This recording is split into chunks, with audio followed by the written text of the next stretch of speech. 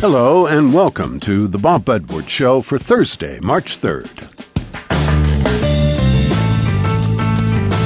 It's fun to watch Sean Lennon make music. His feet are working a kick drum and a hi-hat, and he occasionally stops playing guitar to hit a crash cymbal with his bare right hand.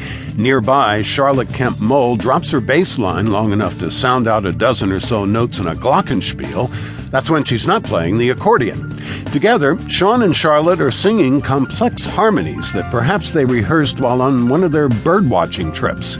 George Martin is not in the room. This is indie rock, and no one expects a hit. Road venues are closer to the Cavern Club than to Shea Stadium. It's not the Fab Four, but a very cool duo, and they are my guests today.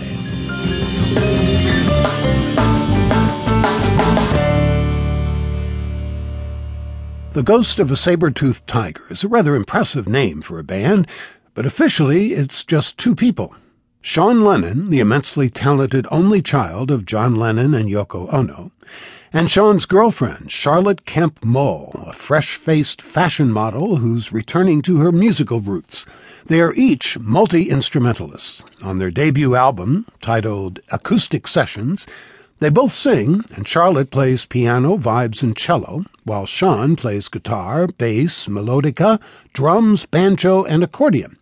But for the band's recent tour, and for the studio performance The Ghost gave us, Lennon and Muhl wanted even more sound, and were joined by an envelope-pushing horn player. CJ Camarieri is his name, and he plays with everyone from Sufjan Stevens to Anthony and the Johnsons, to Martha Wainwright, and we're just lucky to have him because 90% of the gigs he does are five-strike gigs.